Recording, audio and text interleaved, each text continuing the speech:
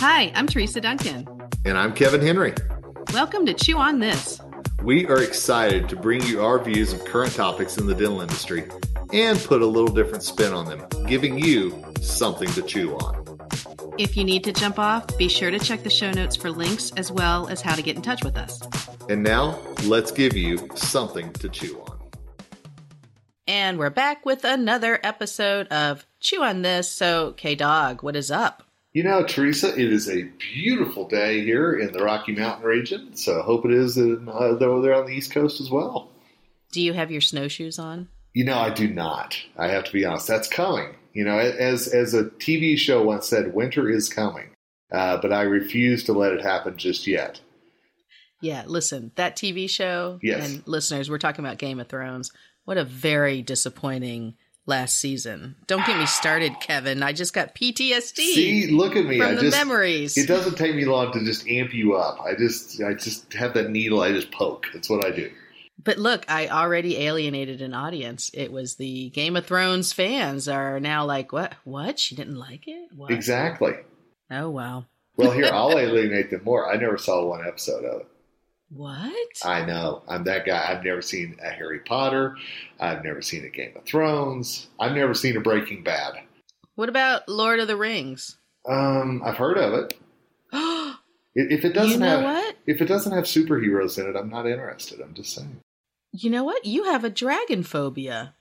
All three of those franchises have dragons. I think subconsciously you're scared of dragons. You know, it's something that we'll need to talk about on another podcast, but I've always been afraid of dragons. You're dragon phobic. You're a dragonist. You're an anti-dragonite. All those medieval people who listen to our podcast are very angry with me right now. What do you have against dragons? What, do you not like Shrek? You know, so. We've lost our pitchfork holders. Oh, my goodness. All right. We went off the rails very quickly. Wow, it did take us long, for sure. Well, we have 3 stories for you. Well, you start us off since hopefully they won't talk about dragons. Well, let's time travel from the medieval times into current times, and let's go down to the wonderful state of Missouri, or as I've heard it said, Missouri. Oh, yes. Or, you know, as we used to say in Oklahoma, the state of misery. What? Really? Is there a rivalry? There's a little rivalry. There used to be, at least. Is it a college football thing? It used to be a college football thing, and then they went to separate conferences, so now I think we get along much better. So there you go. It is amazing how states have incredible rivalries with each other, like Texas, Oklahoma. Oh, my We've talked about this before. Yeah. Absolutely. Terrible, terrible. All right. So in Missouri, there is a story that's just come out that said the dental safety net. This is an alarming title. Missouri's thin dental safety net stretched amid Medicaid expansion. Now, what that means is that there is now more people eligible for Medicaid. About 275,000 Missourians, yes, are newly eligible this year for Medicaid. This is something that was approved in 2020, but it's just now becoming implemented. So October 1st is when it went into effect. So here's the problem, though. Only 27% of dentists in Missouri accept Medicaid. It's one of the lowest rates in the country. So it's nice to have Medicaid for almost 300,000 people, but if no one can treat them, then does it really matter? It seems very strange that they won't increase reimbursement to attract more dentists, but yet they're putting a ton of people on the rolls. In fact, this cracked me up. The executive director of the Missouri Dental Association was asked, why do so many people or so many dentists decide not to participate? And she gave a very straightforward answer. The state's program pays dentists extremely poorly compared with private insurance or what a dentist would be able to charge a patient paying cash. And then adding to the strain, she says, dentists who do accept Medicaid, now this is the kicker, often must deal with the state plus private insurers that administer Medicaid through a program known as managed care. So basically, the fact is there's a lot of rules and regulations when it comes to Medicaid participation, and with low reimbursements, it's just not worth it. So what I don't like is that, there's there's this big wave of hope from the politicians that say, hey, we're now adding and you're going to be able to do this. But if nobody's there to furnish the services, that's a real shame. And I feel like it's a bit of a bait and switch. What do you think? Yeah, I think so too. And you and I both know that anytime that there's more obstacles that are put in the way of something, the less chance of it actually happening. You know, I was joking earlier about Missouri, but that's somewhere I've spent a lot of time just because it was close to where I grew up in Tulsa. And there's a lot of need there. You know, there's a lot of rural areas in Missouri that certainly could use some help, could certainly use some of those cost or obstacles being broken down. And I think it's a shame that whenever we talk about all the need that is out there, and yet we still can't figure out a way to actually meet that need with the workforce that might be available. It's a shame. Well, it is interesting that you said that about the workforce.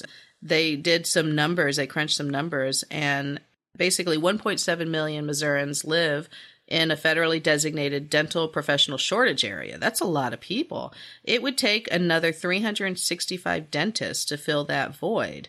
We don't even graduate that many that are interested in even going in that direction. So this is like an unsustainable, and I would dare predict that it's a widening void. You know, you're going to just have more and more people going into this category. I know we love stats, Kevin. We love so stats. I have to give you some stats. Please give me some stats. About 62% of Missouri adults making under $15,000 per year have lost at least one tooth to decay or gum disease, and 42% of people 65 and older in that income range have lost all of them. Will you just say under $15,000 a year? Is that what you just said? Yes. That's a chunk. I'm just telling you. Yep. So for Missourians earning over $50,000, only 8% have lost all of their teeth. But 42% of people that are making $15,000 under have lost all of their teeth. So if you are in that income area, and I understand this because if your teeth are giving you a lot of issues, a lot of trouble and pain, if you don't have the resources to restore them, your first thought is take them all out. Mm-hmm. And quite frankly, from a oral systemic point of view, although it hinders your chewing, it hinders all this, having active infections all in your cavity that's not good either.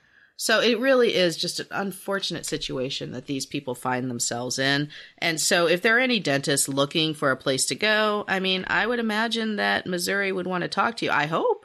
It's a real crisis. And I know that people don't like to talk about the dental therapists, but there are certainly areas that could use some sort of attention. And that's the frustrating thing is that, you know, again, I'm a Southern boy, and there's so many areas in the South that could use this type of dental therapist coming in. Because let's be honest, as much as we would love for dentists to flock to a Cape Girardeau, Missouri, or some of these places that aren't Las Vegas or South Beach or anything else, it's not going to happen. I mean, it just isn't. I mean, unfortunately. So we've got to figure out another way to reach these people. And I can tell you, there are farming communities. I had a friend who was from a farming community that it was a rite of passage to have all of your teeth pulled out at a certain age and get your dentures. And it was like in your 30s. That's heartbreaking. That's the mentality, as you said. It's easier for me to do that than it is for me to live with the pain. It is for me to live with the cost of keeping my teeth up. And that's what we as an industry have to figure out is how do we reach these people and say there are alternatives out there, but it's going to take somebody being in their community to actually help them with that too. You know, there's a good argument for mobile vans, people that can go into these communities and at least just do some quick work, but funding's got to come from somewhere, right, Kevin? And the issue that I see is that, and I know we're going to talk about this in one of our stories here shortly, is that dental graduates come out of school with so much debt. It's going to take them a lot longer to make up that debt, helping a community where they can't make as much money, even though the need is greater. So it really is a vicious cycle. The people who need it the most are the ones who are reached the least. And I know it's economics and I understand the value behind it, but I also understand that if we're really a profession that we want to push dentistry into being seen in the same light as medicine, we have to figure out a way to reach everybody in our country, not just certain segments. Well, you stumbled across an article that may have a solution. And actually, it ties in nicely with what you were talking about. So let's move from Missouri over to Tennessee. It's not too far of a little jaunt over there. The volunteer state. The volunteer state. Look at you dropping the knowledge. I like that. A proposal from the Tennessee Department of Health would expand dental school class sizes and forgive tuition for those who end up working in high-need areas. Now, that right there, forgive tuition, if you could actually say, yes, I will do that in exchange for working in one of these areas where it's needed the most. I think we've referenced the show Northern Exposure on this podcast a couple of times from back in the day, and this is what it kind of feels like as well. Well, you have to explain Northern Exposure to these people, because remember, there are youngins out there that don't know the TV that we know. The bottom line was a doctor ended up working in rural Alaska to forgive his student loan debts. And it was a show that was well ahead of its time because obviously his student loan debts would have been minuscule compared to what they would have been today. But they're talking about, and obviously they're really, it sounds like to me from this article that we'll link to, that they're really focused on the state of Tennessee with this idea that it would be, it says the state is already an estimated 700 dentists short of what is needed, according to health department estimates. Yeah, think about that for a minute. And it says much of the state money would go to expand class sizes in the only 2 dental schools that there are in the state. I just think it's really interesting that this is a state that's figuring out how to maybe take care of its own citizens, and by opening up some doors, to helping people with student debt, but also saying there's a price to that student debt forgiveness as well. Did you say that they had to stay there for a certain amount of time? I don't see that in here. Usually that's part of the conversation, is that you have to be there for a certain amount of time, and then you can jet out if you want to, but they're hoping that by the time that comes around, you will have already had kids, you're part of the neighborhood, you're going to stick around, and, it could work. It definitely could work. I'm wondering why corporations don't move in to take advantage of some of the subsidies, because even though they're offering free tuition, if they're planning on offering free tuition, maybe there's subsidy money to be had. For example, if you wanted to set up some construction and get things going, I would imagine you could get some tax breaks if you were a corporation. I would think so. I just find it strange. I mean, the money to not move into an area like that from a business point of view, the economics must be really bad for them to not even be able to make it work, even with Medicaid money or anything like that. And if there's no industry, that's tough. Well, and Teresa, this is something that it was a paragraph that really jumped out to me, and I'm putting you on the spot a little bit by saying this, but I want you to listen to this paragraph. The pilot program would incentivize dentists setting up shop in small communities by paying them more when patients can't afford the care. Okay, great. And then listen to this sentence. Tennessee is one of only 3 states that has no dental coverage for adults, even for dental emergencies. Yes. Okay. So that's Medicaid. That's a function of Medicaid. And even if there's an emergency for somebody low paying, from what I understand, if you go into an emergency room and it's because of tooth pain, there is no coverage. What's interesting is if you were to go into the emergency room with an abscess, a brain abscess perhaps because of a tooth, then that would be covered. So isn't that just the weirdest thing ever? It is. It is.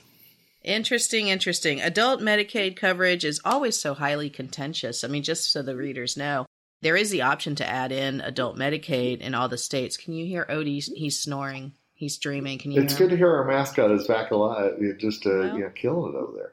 Yeah, listen. You hear him? That's him dreaming. There's a squirrel or a rabbit that is being chased as we speak. It's fantastic. Something. He's so cute when he sleeps.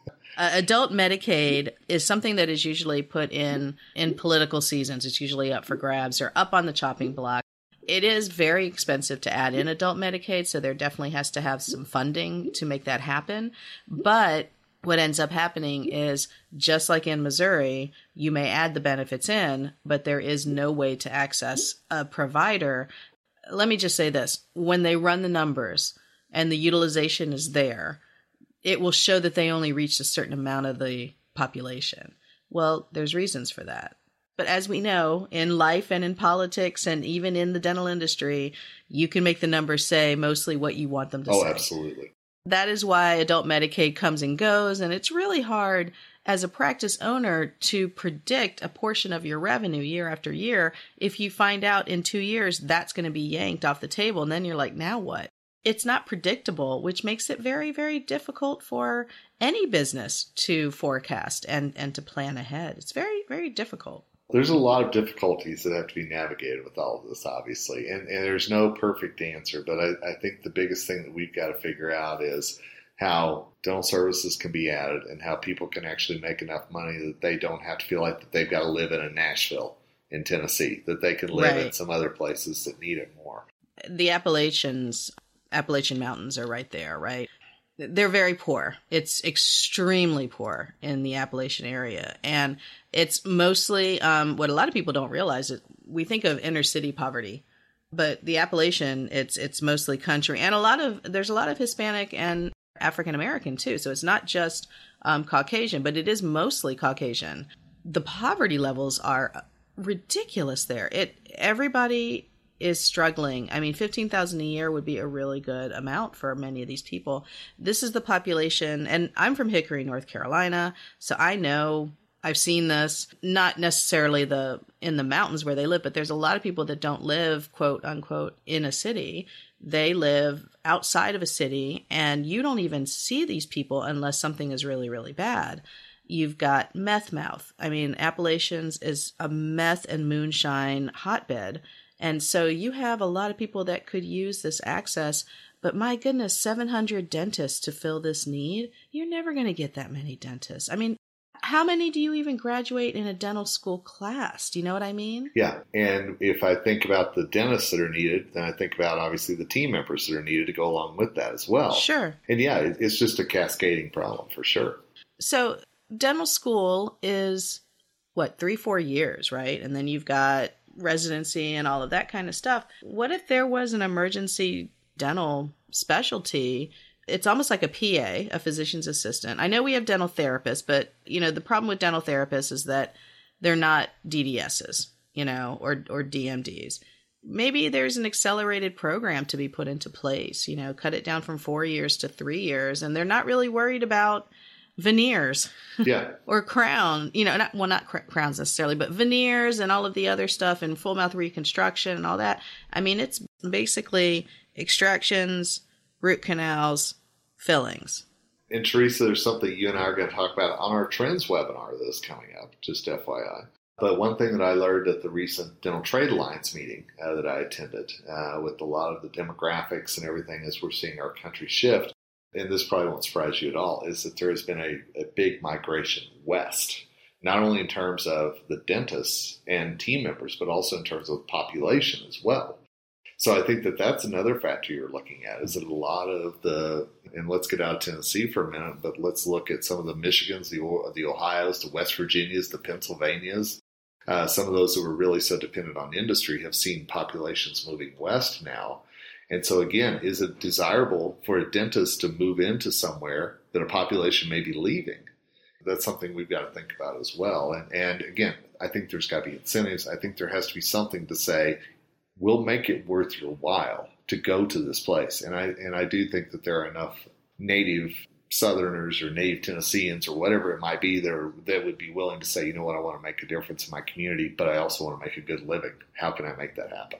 Free dental school, though. That sounds pretty good. That'd be enticing. That would be. Yeah. If I were a younger dental person, no, not even. I'd be terrible as a dentist. What about you? You think you'd ever be a good dentist? I'd be horrible. I don't have any depth perception. So, like, if the canals aren't right next to each other, that's it. Oh, I'm telling you, some of these X-rays that I've seen, I'm just like, I don't know what to do with that. Right. Next, yeah. Like they need to be evenly spaced and in a row, and that's just not how teeth are built. I could probably extract, though. You think you could do some extractions? Maybe. I know you're more of a horror movie lover than I am. Oh yeah. See, I'm not a blood person. You can't do the blood? I can't do the blood. What a wuss. I know. I'm a wuss. Pirates, I can do that. And not dragons, as we've already said. So, I had no idea you were so anti-dragon. You're getting a big dragon's tooth for Christmas. That's what you're. No lump of coal, just a big dragon's tooth. I'll wear that around my neck and just it'll be a conversation piece at meetings. Okay, well, you should hear this episode of our podcast. I'm always marketing. I love it. Always. Always marketing. It is true, though. We do have a webinar, and hopefully you all are going to tune in. And if you're listening to this after it's passed, the replay link will always be on either of our websites, and that'll be December 15th. And that will be at 1 p.m. And it is Chew on This Dental Trends for 2022. We're just going to give you a glimpse into the future, not just our future, but your future. All of our futures. How about that? That's right. As some wise people said once, we are the world. We are the children. So I've heard this.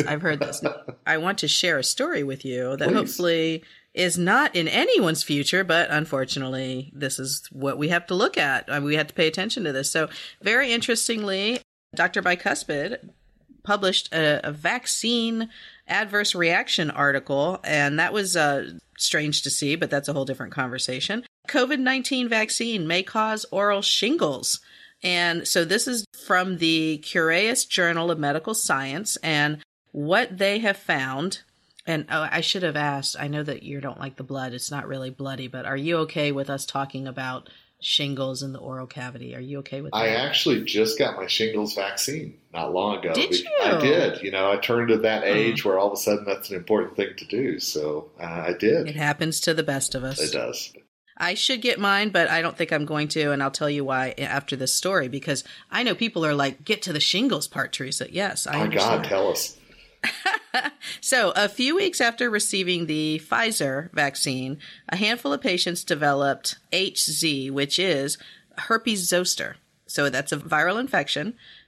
It's terrible. I hear shingles is very painful. My cousin had it for a while, and she was not a happy camper. It's supposedly very, very itchy and uncomfortable and just downright painful. A handful of patients developed this. What it is it reactivated they suspect, they reactivated the zoster virus from a latent state and then, pretty much made it go crazy. So many people have this in their mouths already or in their bodies. So this is not like just a weird thing. And so I'm trying to find the rates of them. But also, it's been noted that in Japan, they've been testing this out. There's been other countries that have been reporting the incidences. The Tulane University School of Medicine, they actually are the ones who have been tracking this. And so it is something to look out for. All of us are taking medical history, and I'm assuming that in the medical history, you update, whether or not they've had the vaccine. But it might be worth tracking which vaccine they've had, because this is specific to the Pfizer vaccine. If you start to see any lesions, typically it's on their palates is what they were saying, but one person had lesions on the mandible. We're looking for an acute rash for fewer than 7 days with or without pain. Also, people were reporting that they had it on their ear and also their orbit, which is in the eye area. So, Ugh. It's a virus, and if you get it on your hands and, it goes everywhere. And apparently, it can remain latent in wherever it settles in your body. So if it settled on this person's ear, it's going to settle on the person's ear. So Dr. Bicuspid does have images so that you can see exactly what we're talking about, so you can be aware of it. But if you just Google oral shingles, you'll get a ton of images. I was looking through them and I thought, wow, this is, for some of them without pain, they may not even realize that they have it going on. But typically oral shingles does have pain associated with it. So very, very interesting, Kayvon. Lesions are always, and I'm just going to stir up a hornet's nest here. They're usually bad. So I hope I haven't offended too many people. How dare you take that stand? But I know it's my goodness. But I do think it's something that we've got to be aware of. I just was teaching a course in Seattle, the Pacific Northwest Dental Conference, and I referenced one thing that you always say, is talking about when the patient says that there's no changes in a health history and everything else, and you kind of shrug it off, and maybe that intraoral exam is kind of quick because you're running behind or whatever it might be. It's a great example of why you've got to take your time with every patient and really be noticing what's going on with them. Yeah, just saying any changes isn't enough. You have to be very specific. No new medications, any new supplements, any new vaccines. Because people think, especially with supplements, people don't realize that supplements can have an impact on your oral cavity. And from what I remember, it was the G's that you had to look out for. It was garlic, ginger, ginkgo biloba, and I'm missing a G. There's another one. Those particular supplements can have affect the oral cavity with either xerostomia or just increased blood flow. So those are the ones you need to look out for. And I need to correct myself here. The Pfizer's vaccine is what they're talking about here, but they also said the Moderna. So again, this is why it's important to know which vaccine they've had. The Moderna has been linked to oral facial adverse drug reactions, such as temporary facial paralysis. All the studies and articles are linked on here. So Bell's palsy. We see people walk in with Bell's palsy. And if you're not thinking to ask, have you had the Moderna, you might miss that. You're sending them on to a specialist, which you're probably going to do anyways. But very interesting that this has been written up, and I'm glad that they're getting the word out. I mentioned that I can't get the shingles vaccine. Would you like to know why, Kevin? I would love to know why. Tell me, please. In my 20s, I was given the chickenpox vaccine, and my doctor was like, okay, this is great. And then she did a blood test and she said, I thought you said you got the chickenpox vaccine. I said, I did. And she said, it does not show up in your blood work. And I said, all right, well, give it to me again. And so we did a specific test after a month to see if it showed up in my bloodstream. And she said, where's the chickenpox vaccine? And I was like, you watched Seriously? me get it. You can't maybe your supply is bad, but no. She said, what you're doing is you're shedding the virus. This virus will not stay with you. And I was like, go me. Well, that's good. Hey, seriously. Teresa says, I got no time for that. So the shingles vaccine, because it's a variant of that, my current doctor has said, I don't even know if you should take it. If you shed the chickenpox vaccine, why don't we wait and see what happens with that? And I said, all right, one less shot to get. Why not?